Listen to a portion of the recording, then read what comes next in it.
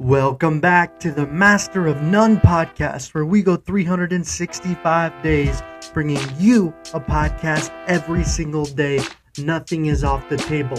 The intention of this podcast is to master the short form podcast as well as informing, as well as entertaining. So sit back, relax, and listen and enjoy the show. I've been doing this podcast now for almost like a year, 10 months. And I've researched a lot of things, and I've researched a lot of random things. I've gone down a lot of random rabbit holes.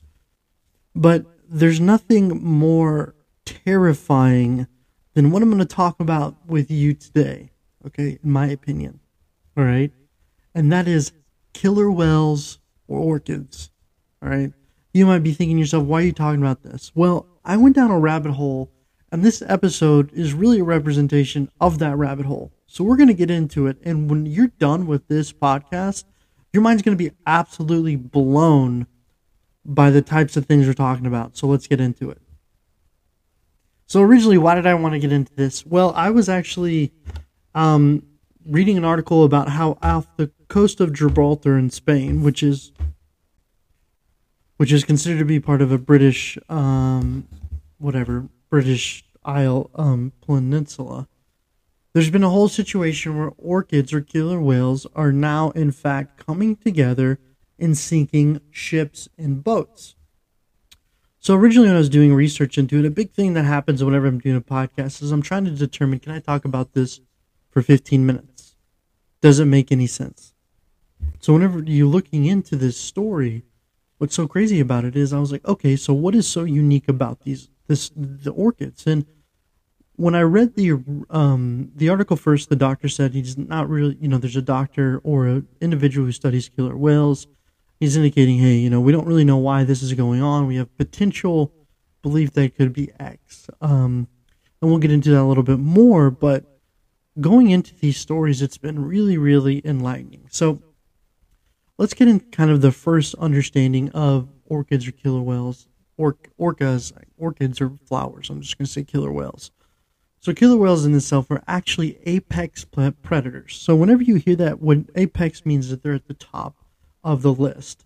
So when I was a kid, we would watch this movie called Free Willy, and it was like a fun movie about this dolphin who looked like a large panda. Well, that large panda is probably the most deadliest, highly in tune, most intelligent killer in the whole ocean, possibly in the world.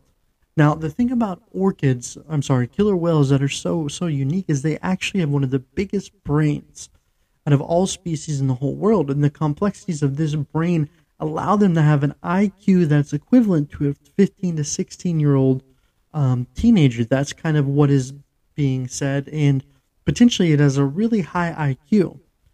Now, as a result of this, what's so different about killer whales is they're often in pods. And when they talk and they have dialects between each pods, what's known now is they actually have different dialects and how they communicate, different forms of communication. And they are a group animal. So whenever we look for an example off the coast of Gibraltar where these killer whales are sinking ships, they're doing it together. And what's really kind of coming through is they actually potentially think they're doing it for fun or as a representation of trauma. So trauma is really big, actually, within the killer whale community, and whenever we get into it, what some scientists are indicating that there's a killer whale by the name of Gladys, who potentially had a traumatizing experience with one of the boats, and as a result of it, she is now organizing and teaching younger killer whales how to attack and sink boats, sinking them. In one situation, they sunk a boat, and after they sunk it, they left. They didn't really care. People hopped on the other ships, and what we really have to understand about killer whales is there's no real history of them killing humans in the wild, unless they're really, really hungry. And really what we have more is killer whales killing within captivity. And there's one story that actually happened in 2010, and I'm going to go ahead and play you a clip of it just to give you some context about it. Of Tilikum, the captive killer whale, staring at his trainers. Tilikum is responsible for killing 3 individuals while in captivity at multiple parks. Tilikum's first victim was Kalti Byrne in 1991. In an exhibit with 2 other orcas, Tilikum pulled Kalti underwater and started batting her around. The other two whales joined in and it made for a gruesome scene. Witnesses say Calty was ripped limb from limb. After this incident, Tillicum would be moved to SeaWorld Orlando, where he would take his second victim in 1999. Daniel Dukes visited the park and hid during closing time. Once the park was closed, he snuck into the whale exhibit where Tillicum killed him for invading his habitat. In 2010, Tillicum would take his final victim, a trainer named Dawn Brancho. Witnesses say Tillicum grabbed Dawn's ponytail, pulled her underwater, ripped the top of her scalp off. I mean, is that not the craziest thing you've ever heard in your life? And the fact that Tillicum still was being used in SeaWorld was crazy. So I think these stories in itself are something that it's this is what's really interesting about the research I've kind of determined is killer whales have unique personalities. And there's been a lot of tragic things that happened in captivity. Another killer whale was by the name of Hugo. Now, Hugo was captured back in the 70s and was put in a very small tank at SeaWorld. Now the porpoises actually live in that tank, and as a result of it, he actually ended up killing himself from hitting himself in the head so much. He was in captivity for 85 days. Now, when we look at killer whales, we can determine that they have personalities and they have certain moods, and they don't like to be it's almost like they don't really want to be in captivity. And as a result of it, I think there's been kind of a switch. There was a movie called Blackwater that kind of went into detail, and it's really transitioned it. But getting into more of the aspects of killer whales, when we look at them as a species, okay, great white sharks are terrified of killer whales. So much so that if they're in their hunting ground and they have any conflict with them and they live, they won't come back to that hunting ground for possibly years. And what's so crazy about killer whales is they understand the actual biology of a killer shark. Now, what do I mean when I say that? They will actually hunt great whale sharks. They'll hit them multiple times and flip them over on their back. And when a shark is flipped over, it's disoriented and paralyzed, and they will slowly eat it until it's dead, or slowly attack it. But what's so crazy is the killer whale only eats the liver of the shark. It doesn't eat the whole thing. It has a taste for just the liver, and it will just kill it. And in certain situations too, they actually kill humpback whales. And what they'll do whenever they're killing them is they'll surround them, they'll hit them multiple times, and they'll cover the blowhole of the humpback whale. I mean, if that is not the craziest thing I've ever heard in my entire life, I mean, the fact that you have that ability as a species to understand the biology of other animals is insane. And I think that's probably why there's so much talk about them sinking ships, because it's I'm not worried about AI anymore. I'm worried about killer whales taking over, okay?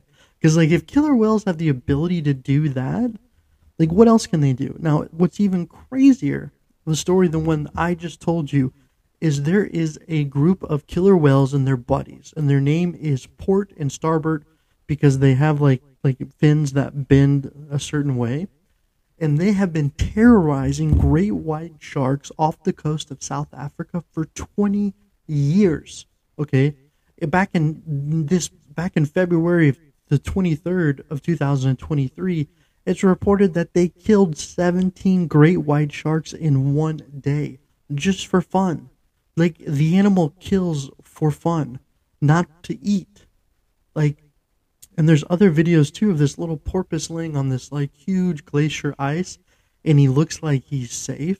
And the killer whales pop up and look at it from the corner of their eye, okay? And they see it, and they form this little team. And I saw and I couldn't believe it. And they formulated the team, and they came back in, and they were all swimming under the ice that the porpoise was on, and they broke the freaking ice, and then they killed it, okay? The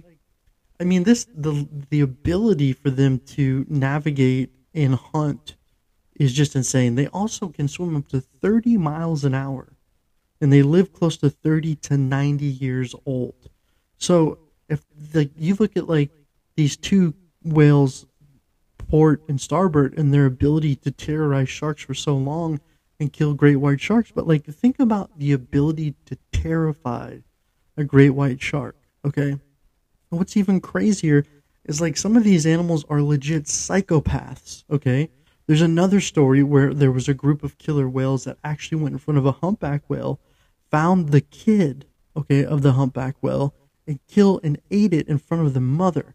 All right, like I mean, like when you hear these stories, it's like this sounds like something, for me, like I didn't realize that they had so much ability and they're so tactically sound as a species in a group.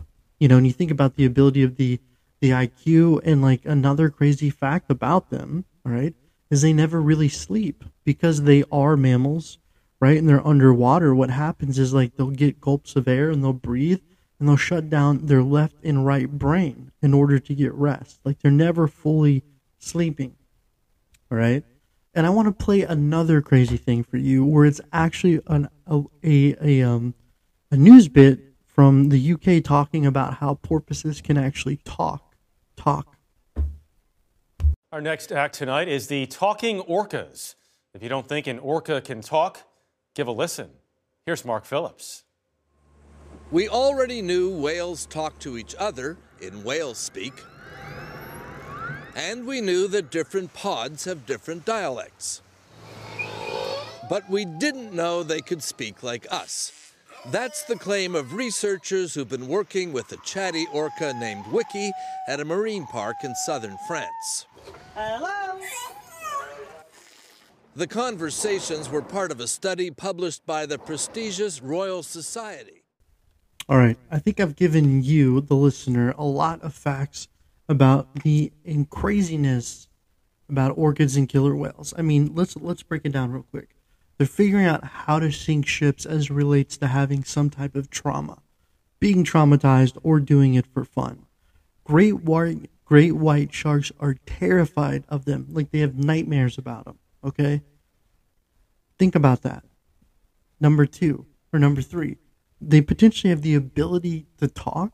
Like, you heard that little thing say hello? That's terrifying. Okay, I'm visually, I'm upset. I'm gonna have nightmares about them. Like, because whenever you think about it, you think they're these cute little wet pandas, but they're not. They're little devilish monsters that own the sea. Okay, and they're everywhere. They can live in hot and cold climates. They can do whatever.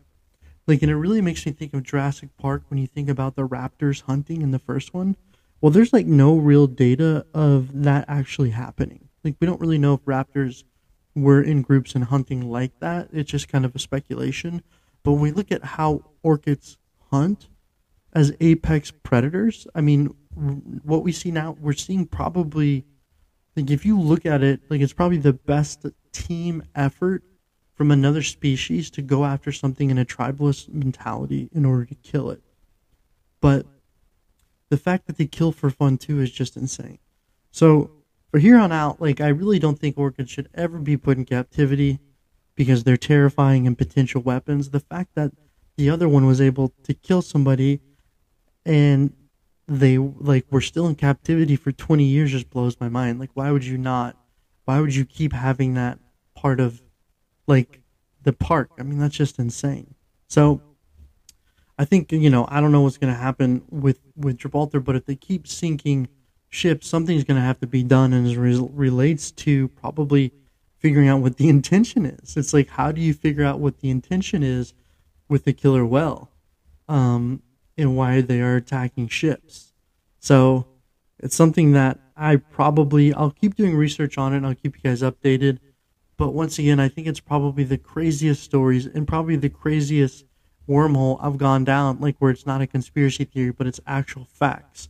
So y'all do some research too. And if you see this happening, if you're ever approached by a killer whale in the wild, don't think it's like Free Willy. Okay, that thing is a murderous monster who kills for fun. Okay, who has done and potentially could talk. I mean, could you imagine being in an environment where you're working at SeaWorld and a killer whale grabs you and pulls you under the water and there's nothing you can do about it, and that creature is intelligent enough to know how to potentially drown you? Because in all reality, if a killer whale knows how to drown a humpback whale, how does it not know how to drown a human? I mean, the logic, I feel like the humpback whale is way more complex.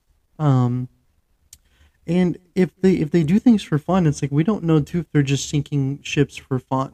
Like they could be bored. Like if you're that intelligent species and you're out hunting all the time and you're doing things for fun, we don't know what they're really capable of doing. So I hope you enjoyed the episode. Please like and follow on Spotify and on iTunes, and go ahead and if you guys give me a like, that would be amazing. I'd really appreciate that. Thank you so much for listening, and we'll get back to you tomorrow.